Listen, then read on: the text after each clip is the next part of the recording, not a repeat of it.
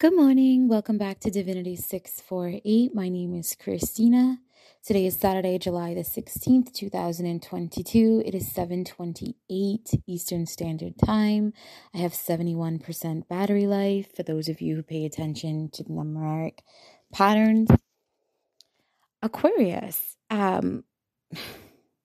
Somebody's going through some level of anxiety when it comes to an ending, an energetic ending or a mental ending, right? It's not necessarily something physical. It's not necessarily something long-term or permanent. It just feels more like energetic endings, mindsets, circumstances, right? If there is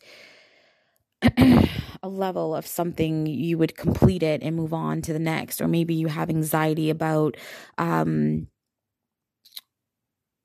leveling up or entering the next level of something.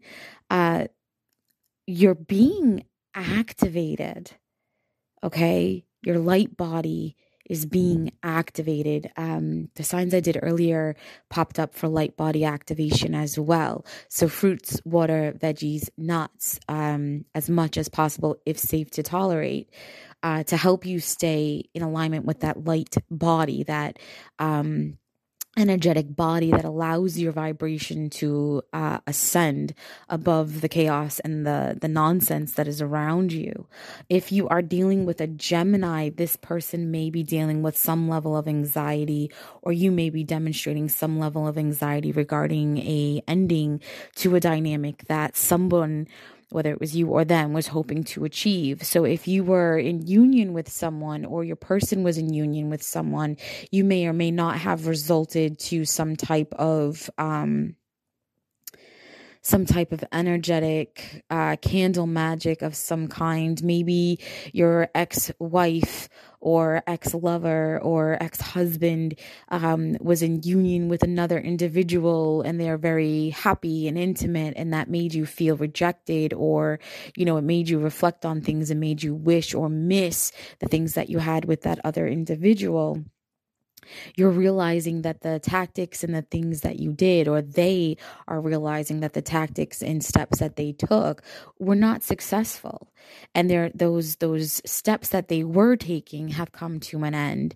And that comes after being a little anxietied out because they can't explain or justify their actions, and they're going to have to answer to them.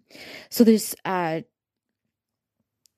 light body activation is either going to help them or you stay above the chaos and the fuckery that was being projected, right? There's going to be communication about some type of an ending. There's going to be information made available to explain why certain things unfolded the way that they have been unfolding around you.